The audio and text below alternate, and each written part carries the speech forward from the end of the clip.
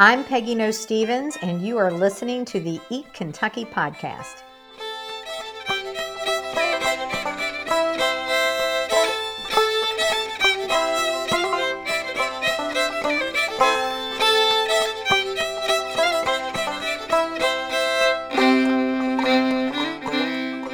Welcome back to the Eat Kentucky podcast, where we celebrate Kentucky, its food, and its culture. This is your host, Alan Cornick. It's August, so that means it must be time to think about the Kentucky Derby. Only in 2020 could that statement make any kind of sense. But it's likely you won't be going to the Derby because very few of us can this year. It's the perfect time to have a Derby party at home. Today's guest has written the book on Derby parties. Peggy No Stevens has co-written a new book with Susan Riegler called Which Fork Do I Use with My Bourbon? And there is an entire chapter on Derby parties. Peggy No Stevens is a bourbon tourism pioneer who helped come up with the very idea for the wildly popular Kentucky Bourbon Trail and implement it. She has also been an advocate for women in bourbon and is founder of the group Bourbon Women. In fact, the virtual 2020 Bourbon Women Sip Summer Series begins this week on August 20th. You can register for free at Eventbrite, and you can find a link in show notes. Peggy and I discuss her new book, the impact of the pandemic on the bourbon industry, what she thinks the future holds for Kentucky bourbon tourism, and she gives us a few tips for our own Derby parties.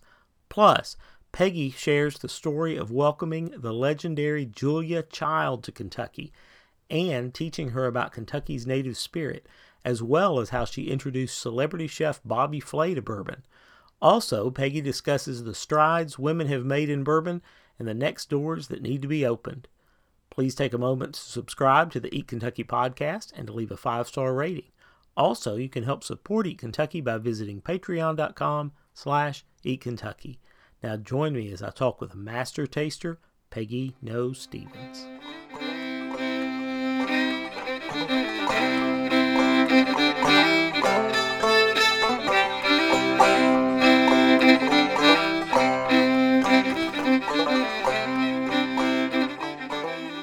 Peggy No Stevens, welcome to Eat Kentucky.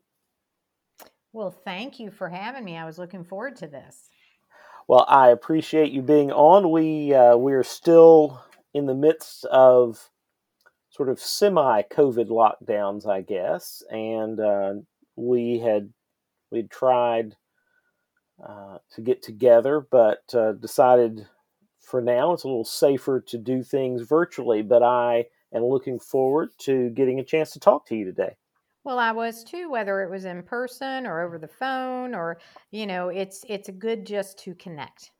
I agree. How have you been surviving the past few months?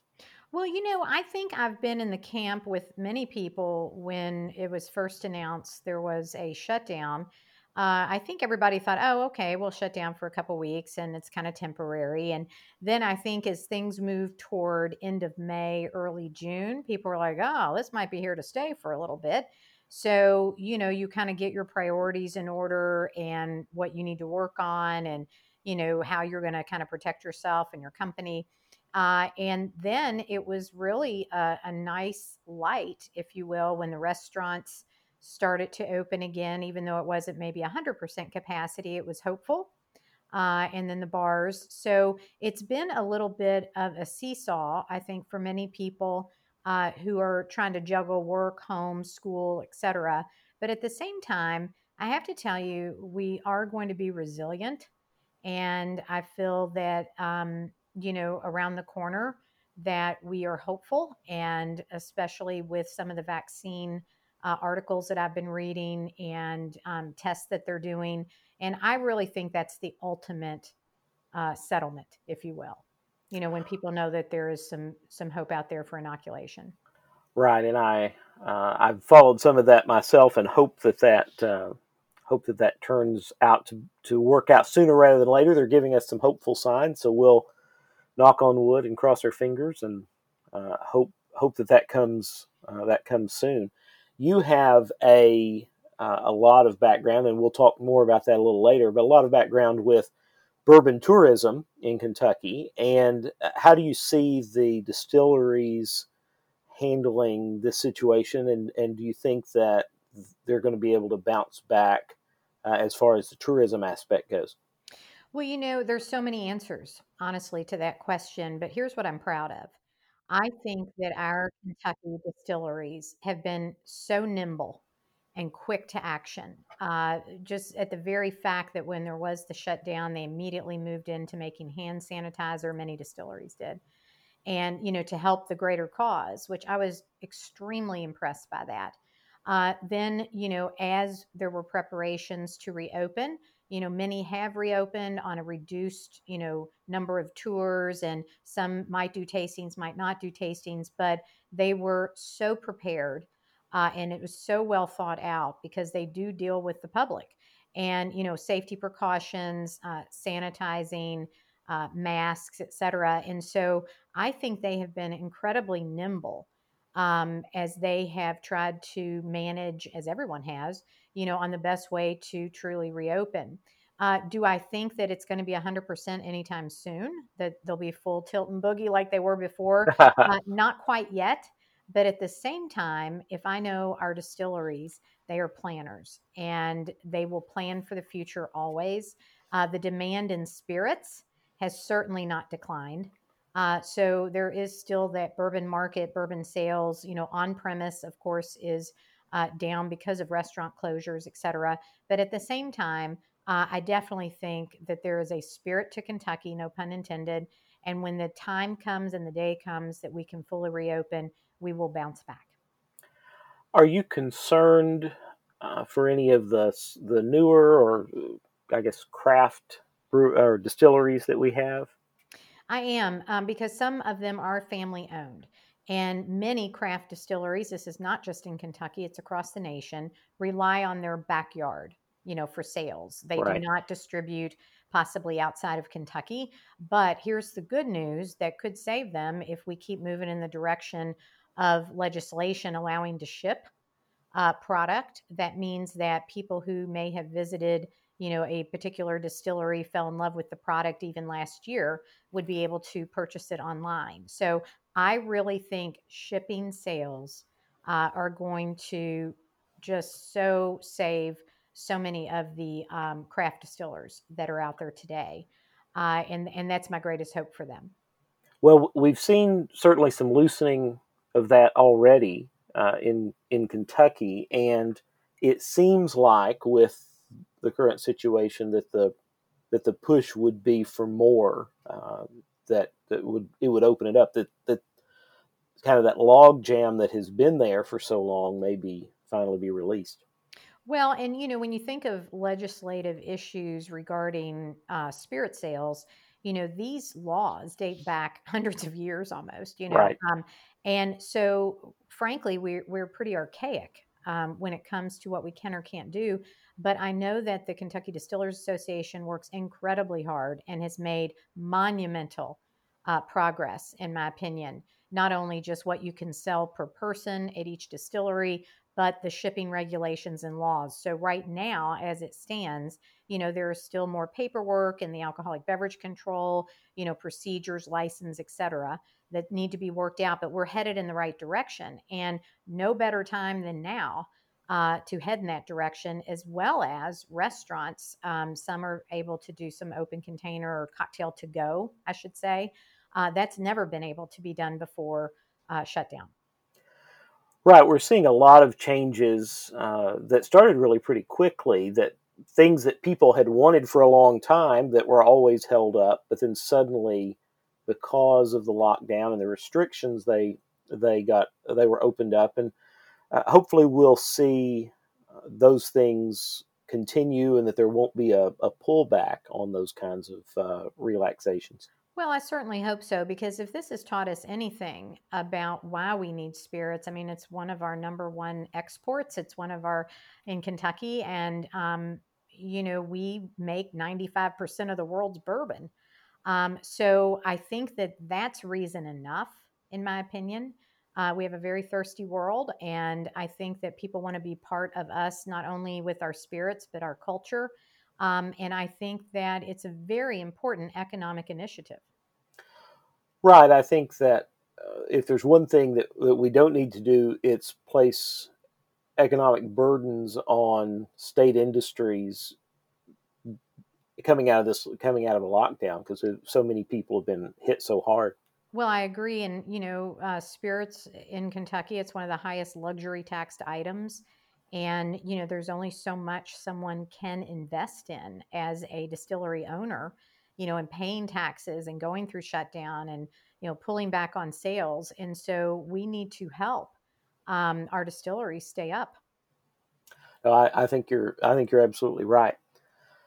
I want to talk a little bit about your book. So you have a new book that you co-wrote with Susan Riegler called "Which Fork Do I Use with My Bourbon?" That's an intriguing title.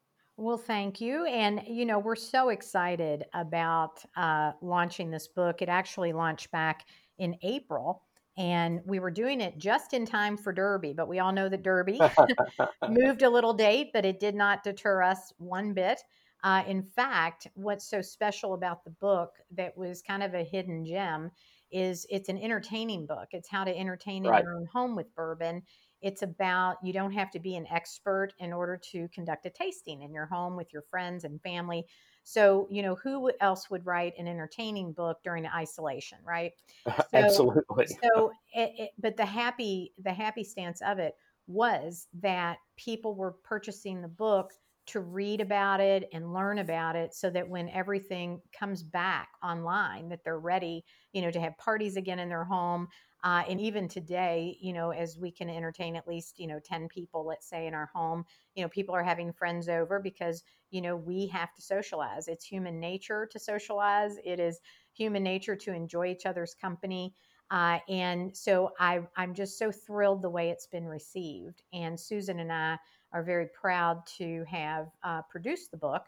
And you mentioned the title, Which Fork Do I Use with My Bourbon?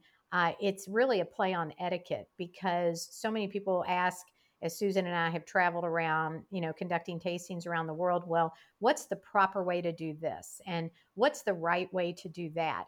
And what's so beautiful about our industry is that we're very approachable and friendly. So we don't have rules per se. All we have are tips and techniques. And so that's why we did the play, Which Fork Do I Use with My Bourbon? Because it's any fork you want.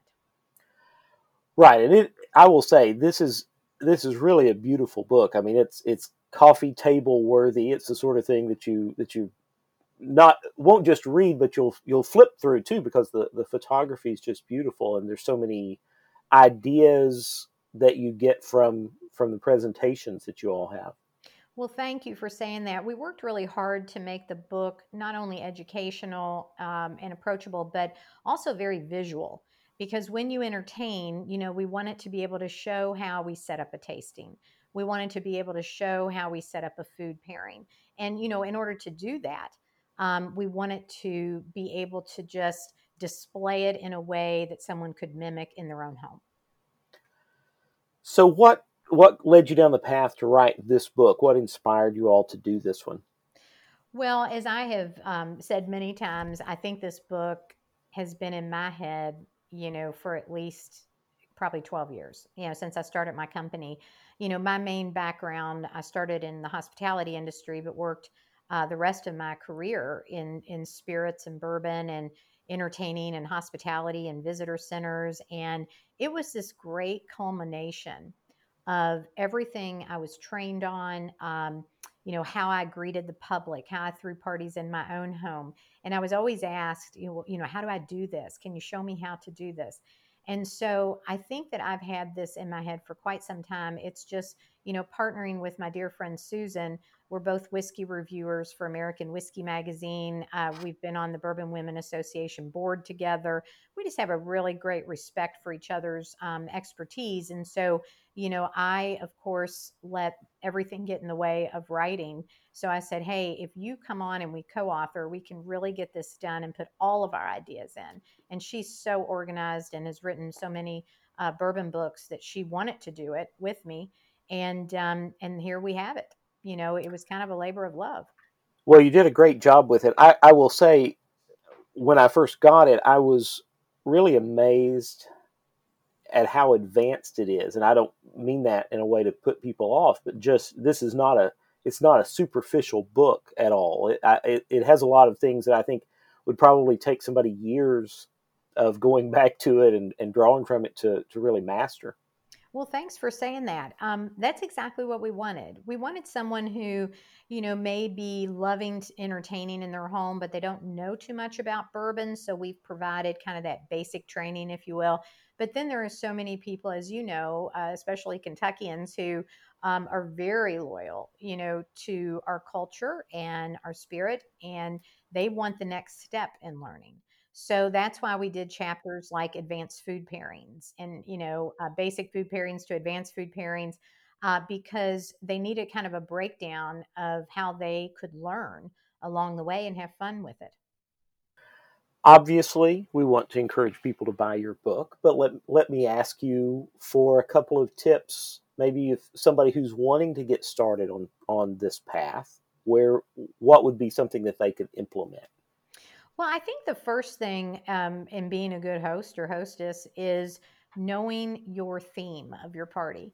And letting your guests know what you're going to provide at that party. So we've all been to, different events in our life that it doesn't say whether it's a sit down dinner or a reception or just cocktails and hors d'oeuvres. So you're not sure whether to eat before you come. You're not sure whether you should, bring a bottle along with you or if there's an open bar. So I always encourage the host or hostess to say what it is. Let your guest know what to expect. And then when you bring them into your own home, the first thing I would do in conducting a bourbon tasting is to select 3 different styles that you truly love. Because when you talk about a product that you enjoy yourself, it will come across to your guests as well. And they will enjoy it even better. So that's why we gave quite a few tips on how to taste, tips on how to set the table for your bourbon tasting, when to pour it before people come, how to nose it, what does a finish mean, so that you sound very knowledgeable when your guests arrive. We've all been invited to events, and especially events at people's homes, and we really have no idea what we're getting into. So I think that that's an excellent idea, and you've even got examples, just to tell people how in depth this is. You've got examples of invitation cards on what an invitation ought to look like, even the information it should contain, and some ideas on how to graphically present it. Well, thank you for saying that. That actually comes from, I'm actually a certified etiquette consultant and protocol expert. And so that really just comes from putting the who, the what, the when, the where together on an invitation.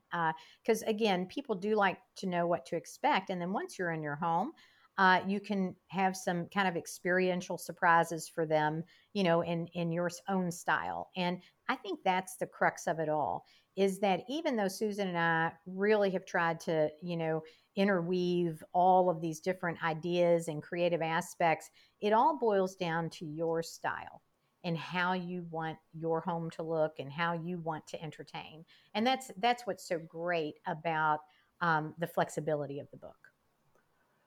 I want to come back to some of that a little bit later, but I wanted to ask you a little bit about your own background, just for listeners who may not be as familiar with you, and how you got to where you are now. You have some family bourbon connections, I believe, and so were you interested in that growing up? Was that something that you thought you wanted to pursue, or was it just kind of background noise? Well, actually, that side of the no family definitely got into whiskey. My side of the family, being from Louisville, it was never really a thought for me to get into the Mm-hmm. spirits industry. It happened almost by accident. I started, graduated from University of Kentucky with a PR degree and communications. And so my first job out of college was working in the hotel industry. And that was in catering and convention services. So little did I know how much training I was going to receive, not only on culinary arts, but also on spirits and wines and how to pair, wines with food and, doing large events. And it was a few years later that I was actually headhunted by a spirits company, Brown Forman Corporation. And when I took that job, I led the first kind of meeting planning, event planning department, and travel department. And so I did, I guess, executed almost 100 events a year Oh, with that, wow. and traveled around. And that truly was another layer, to my career. Then the wonderful Woodford Reserve Distillery opened, and they said, well, actually, it was pre-opening, and they said, "Hey, would you like to be the director of guest services with all your knowledge, all your background?" And I said, "Of course." And that's where I became and trained to be a master taster as well, which has carried me all my life. You know, you really were on the ground floor, and a lot of your work kind of built the ground floor of bourbon tourism in Kentucky, because there really wasn't bourbon tourism as we sort of take for granted now when you were starting in all of that. Well, you are so correct, because I distinctly remember doing a presentation, and I bet it was in the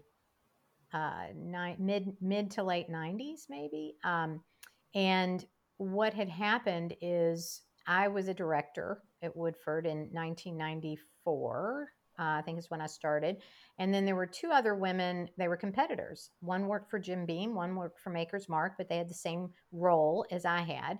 And we became friends. We traveled to tourism conferences together. We enjoyed each other's company. We would go to each other's distilleries, and we were all in the same boat. We all needed tourists. And so we actually talked about, hey, why don't we just cross market? If somebody comes to Woodford, then we can send them to Jim Beam or let them know about Maker's Mark. And so we said, with the distilleries that we have, and I think there were like 7 or 9 distilleries in Kentucky at that time. Now we have, oh my gosh, Oh, over it's so 60. many. Right. So we went and approached the president at that time, Ed O'Daniel, the KDA president, Kentucky Distillers Association, and we said, "Hey, we've got an idea. Could you all create a brochure that lists all the different distilleries that people can travel to, and we can put them at the welcome centers in Kentucky, and hand them out at our distilleries, and that way everybody knows about everybody, and we can all rising tide, kind of raise all ships." And that was it. That was the start of the Kentucky Bourbon Trail. Did you have any idea that it would end up to be what it is now?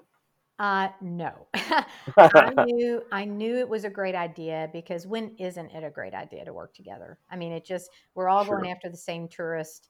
And I look at this wholly as a tourist endeavor. We're all going after the same tourist. We all want to promote the economic value of our brands to the world. So, what a great thing to do, to come together and work together. And that's kind of the camaraderie I think that we have always found in our industry among master distillers and salespeople, et cetera. We're competitors, but we support each other. It's a community.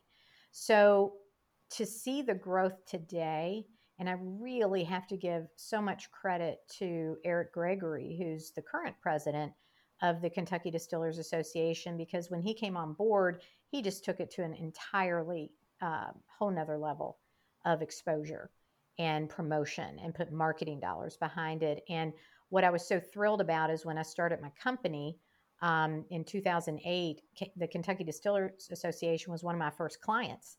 And what they asked me to do was to come back and write a 5-year strategy for the Kentucky Bourbon Trail. Where are we going? How are we growing? How do we do this? And that I did. And so, I was able to participate yet again in taking it to the next level. No, if you look at the impact that decision back in the 90s has had, not just for the distilleries themselves, but for the Kentucky tourism economy, hotels, restaurants, tour companies. I mean, it's really almost impossible to calculate the waves of benefit that it's had for the state. It's been an explosion. It's been something almost like we had this wonderful hidden gem that we weren't sharing enough. And once we exposed that gem, the rest of the world wanted to be part of it. And that is so special. And that's why we have to treasure what we do, every day in our distilling world, because it is a way that the world has recognized Kentucky. Well, let me ask you to put on your forecasting goggles then, and where do you think we will see bourbon tourism and tourism associated with that 5 years from now or 10 years from now? Yeah, I think once we're over the hurdle of what we're into today, there'll continue to be capital and infrastructure investment among the distilleries. So, what does that mean exactly? That means expansion to take on more tours, more experiences. I do think this very small endeavor right now of some of the distilleries serving cocktails and small places that you can eat, I think that will grow to make it a truly whole surround sound destination. And I think you're going to start seeing some overnight accommodations at distilleries. That's where I think we're headed for sure. So it's just going to be more, I guess, a broader, more all-encompassing type experience, and we're certainly seeing, different distilleries opening restaurants and that sort of thing. I do. And I also think that some of the craft brands that have become wildly popular, I think you're going to see a lot of acquisitions happen in the next, 5 to 10 years, just because they've been very successful. And sometimes larger companies can come in and purchase those and acquire them because they have greater distribution and channels of funding. So I think there'll be some of that as well. Do you think that will be more brands that already exist? I don't know, like a Suntory that already have a presence, or do you think it will be companies that are trying to get their foot in the door that have sort of that have missed out thus far and are trying to hop in? I think both. I do. I think both. I still think they're in other words, the craft distilleries that have not come online yet in Kentucky. I think there's still so many dreamers out there that want to start their own distillery, or make an investment with friends and start a brand. So I do think there'll be new craft brands coming on board. I think there will be, larger companies buying some of those craft brands eventually. It's kind of like the American dream, to start your own business. And so I think that will definitely happen. One of the great ways to eat Kentucky is to live in Kentucky. I can help you with that. I'm a realtor in the Lexington, Kentucky area with Keller Williams Bluegrass Realty. If you're looking to buy or sell a home, please contact me at alancornett@kw.com or eatkentucky@gmail.com. Now let's talk more about Kentucky, its food, and its culture.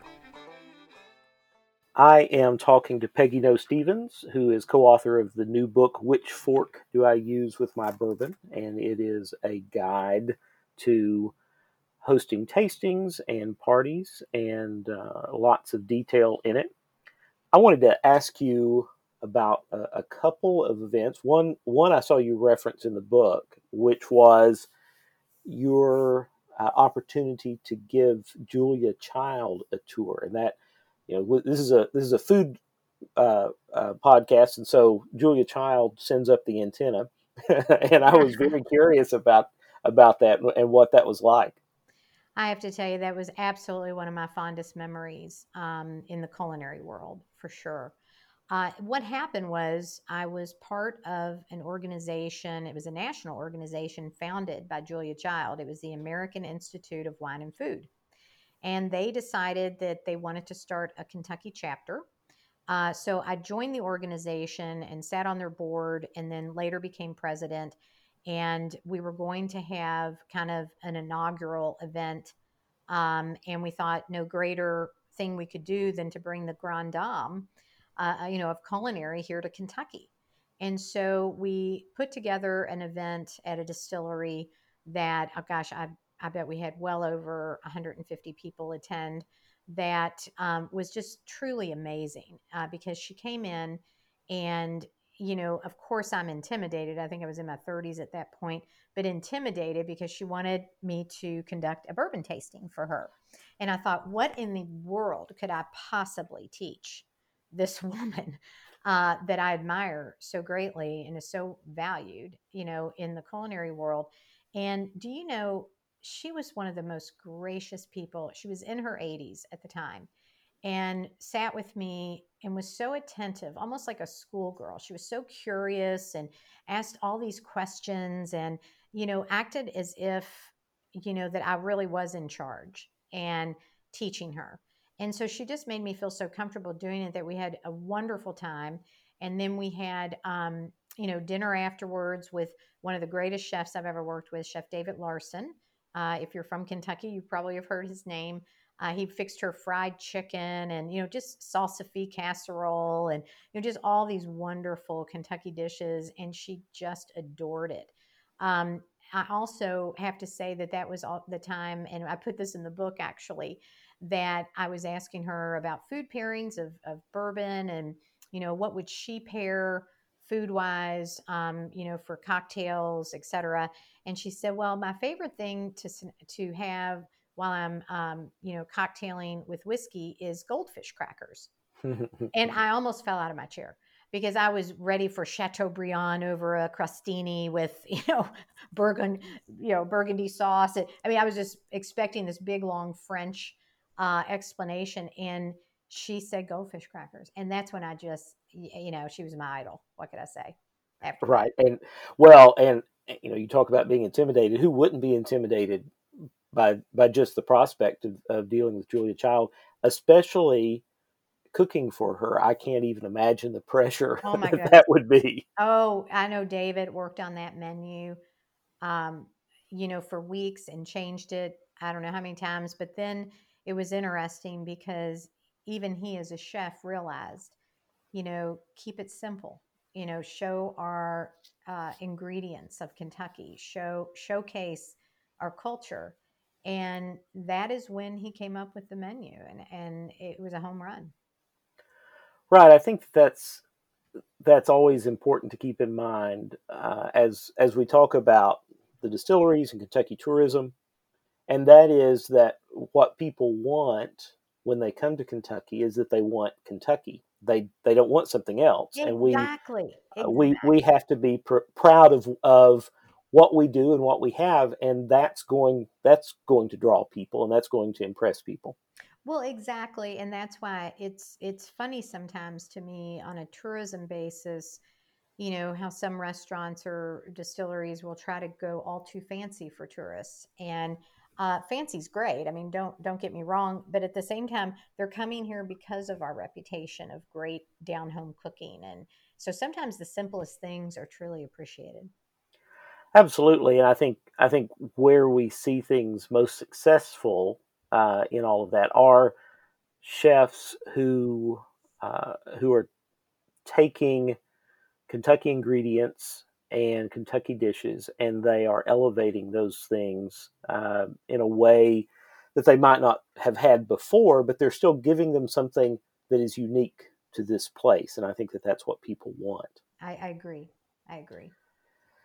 So you also, I saw a reference as I was poking around doing some research before I talked to you that you introduced Chef Bobby Flay to bourbon. So tell me about that encounter.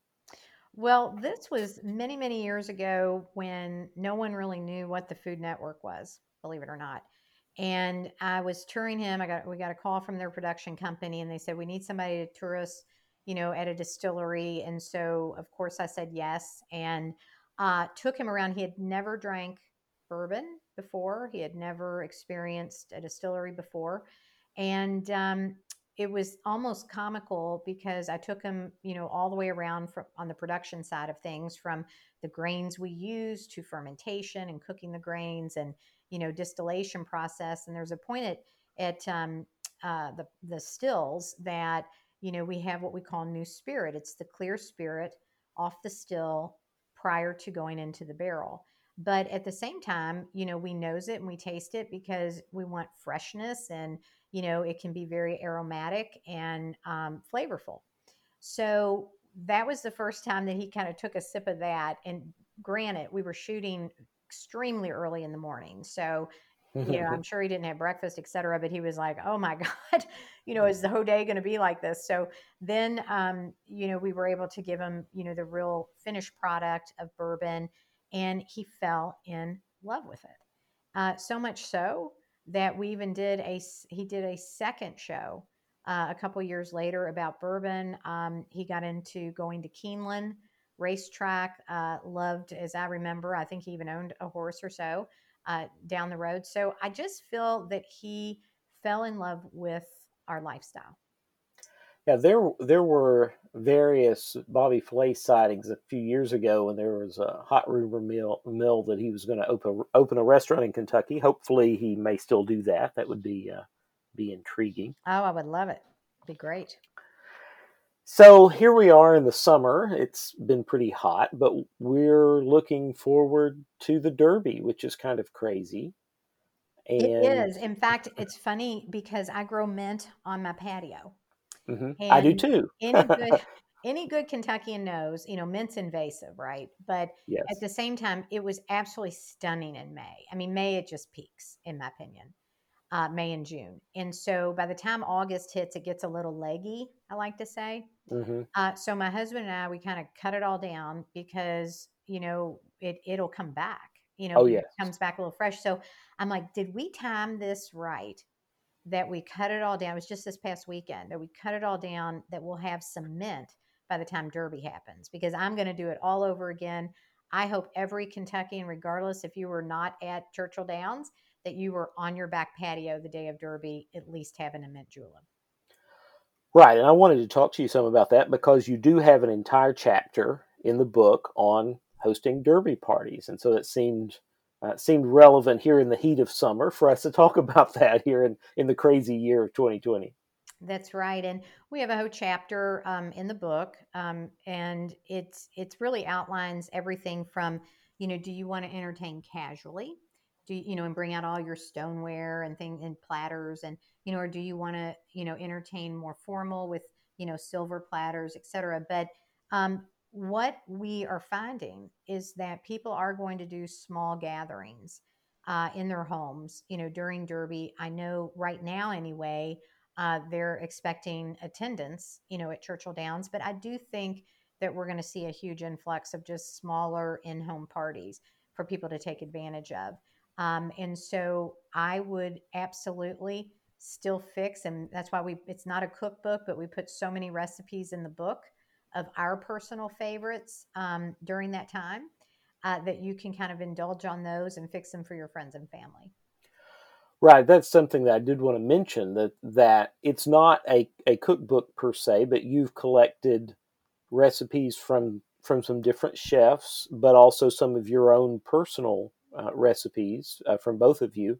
That it's really a nice edited group of recipes. I think that people can approach and are are well aimed at really doable items for a gathering. I do too. I think that the thing about all food, in my opinion, during Derby, it has to have staying power. Because the Derby, there's races all day. People like to graze like the horses. So you set it all out, and it'll be out for a few hours. Some of the food. So that was what we tried to keep in mind too. Is food that can last all day and still taste great. So, what are some relatively easy, maybe I'll say, upgrades for people's derby parties that they might be getting ready for? Well, I mean, there's always kind of a traditional, fried chicken, country ham, some of what I call kind of the picnic favorites, right? But if you wanted to upgrade from that, I would absolutely turn to sliced beef tenderloin, which there's a recipe in the book for. It was my mother-in-law's recipe, which I adore and use every year. But like, beef tenderloin sandwiches, just sliced very nicely, is a beautiful, beautiful array. And then, of course, no one ever could forget whether it's casual or formal, your traditional Kentucky Derby pie. That's a must, on the table, in Absolutely. my opinion. And then, some of the other fare side dishes like corn pudding can be dressed up, which I love to have corn pudding alongside that beef tenderloin and fresh asparagus. So the good news is that whether you want to dial up or dial down the buffet, you can do so easily because there's so many versatile foods that are truly traditional here. Well, I definitely want to encourage people to get the book, and there's still time with quick Amazon delivery that people can have it brought safely to their home if they put in an order for it. And of course, there's a lot. It's a lot more than just Derby party tips. It's really comprehensive and expansive. Well, and that was purposeful. We even, have a chapter on how distilleries entertain. We took a few of the Hmm. distilleries that we have experienced and talked. They shared some of their secrets on, how they entertain guests, some of their cocktail recipes. So it's just jam packed with ideas. I think that's what truly makes this book fun. Right, and as I mentioned before, it's not just the text that's inspirational, but you have so many great pictures in it that illustrate ways that you one of the things you say that you've probably got already more in your house by way of hospitality pieces than you think you do, that you can use those and elevate a party. Absolutely. I'm a firm believer. When you have your house, you don't necessarily have to run out and buy all these new things to decorate a buffet table or decorate, a dinner table or a cocktail table. Sometimes if you just walk around your house and think of the color scheme you want to use, think of the theme you're trying to create. You might have a vase on the table in your living room that's, oh my gosh, that'd be perfect. And I'm just going to cut some flowers and put in it. There's just so many props, if you will, around your own home that once you start to collect it and organize it, you'll be surprised. This is CJ Lotes of Garden and Gun, and you're listening to the Eat Kentucky podcast. I wanted to shift gears just a little bit here because I know one of your, and this kind of goes back to what you were talking about back in the 90s when you were really starting bourbon tourism. You have been very involved in promoting women in the bourbon industry. Are you encouraged with the strides that women are making in distilling and in the industry as a whole? I would say that I am absolutely encouraged, from the point that I became a master bourbon taster, way back in the 90s. I'm very encouraged that we have more female master distillers, female master blenders, female production. I'm very encouraged that we have more females in the ranks of brand management. Um, I still think we have a ton of work to do on the C suite and executive level for women, Mm-hmm. but I am seeing some of that start to shift, which is also very favorable, in my opinion. The only other area that I would love to see more work being done is, how we market our brands, not using women, like Playboy bunnies and, scantily dressed women to showcase a product. That I think we have a ton of work left to do. Yeah, I think that in the past, bourbon has largely been marketed to men, and that you're cutting off half of your potential buyers there. And uh, I think that's an important shift to make. Yeah, and I think that's where Bourbon Women Association, the founding of that organization almost 10 years ago, was so needed because there needed to be a voice of women because they're the other half of the population. And, probably 7 times out of 10, they're out shopping and grocery shopping and gathering, for the party that's going to happen and deciding the menu. And they have a lot of buying power.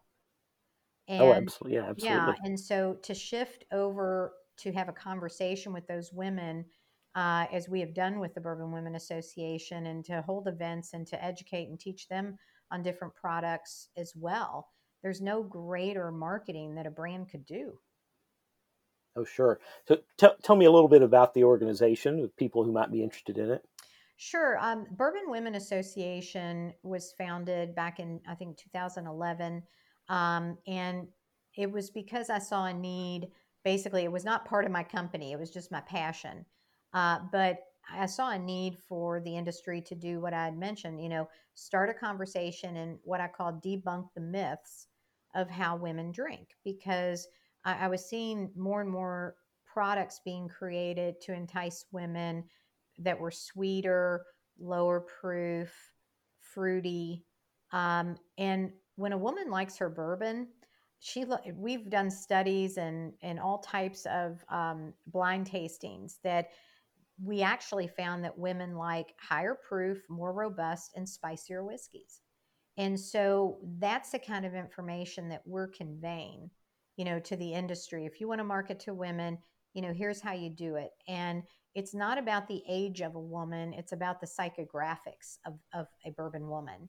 And so once we really could wrap our head around those types of, insights, if you will, then we started to create events for the women, and it just snowballed. We've done well over 200 events across the nation, and many, many cities that we're in, and we have formal branches of Bourbon Women as well. So it's just taken off, and the credit is due to our industry supporting us. Because if they didn't support it, if they didn't believe in us, we would have never been able to accomplish what we have. And I'll link to some information about that in show notes so folks can access that. So I wanted to give you here my occasional challenge that I'll throw out at my bourbon-oriented guests. So your bourbon challenge is you get $100 and you have to go into a well-stocked store, but you can only choose things that are readily available. So no Old Rip Van Winkle or anything. And you've got to come out with 3 bottles. So you've got $100. You go into the store. What do you come out with? Gosh, I would probably, if I only had $100, I would definitely buy Elijah Craig. I would definitely buy Old Forester 86. And with any money I had left over, I would buy Baker's, which is made by Jim Beam, with the rest of the money. And by then, I think you've got a little bit of change for a pack of gum. so you would go for the 86 Old Forester over the 100? For me personally, just because I enjoy that with cocktails. So I usually don't like 100 proof in a cocktail. Gotcha. I like 100 proof over the rocks. So if you're one of those people who would rather just have it over the rocks, then you can buy the 100 proof. You might not get your pack of gum. That's right. You may have to reach in the other pocket and see if you've got a couple other dollars. But well, I don't think anybody can fault you for your answer on that. So good. Well, I appreciate you being with me today. The book is Which Fork Do I Use with My Bourbon? And it's written by Peggy Noe Stevens and Susan Riegler. And it is from a sub imprint of UK or University Press of Kentucky. And they've done absolutely beautiful job with this book. So congratulations on the publication. And I appreciate you being on today. Thank you. It's been great fun writing the book, and it's been great fun being with you. I look forward to us being let out again. Maybe we can have an event together sometime. We can always hope. I hope so. Thank you. Thank you. You can find links to Peggy's website and social media in show notes, as well as a registration link for the Kentucky Women Sip Summer Series. Please hit the subscribe button to the eKentucky podcast to be notified of future episodes, and please leave a 5-star rating. It really helps others find the podcast. Also, please tell a friend who might enjoy the podcast. You can follow my other explorations of Kentucky food on Instagram, Facebook, and Twitter. I would love for you to visit the new Eat Kentucky Patreon at patreon.com/eatkentucky, where you can support the podcast and receive bonuses and previews. The Eat Kentucky theme is by Art Mize. If you have any questions or comments, you can email me at eatkentucky@gmail.com. If you are looking to buy or sell a home in the Lexington area, I am a realtor with Keller Williams Bluegrass Realty. I would love to talk to you. Until next time, this is Alan Cornick.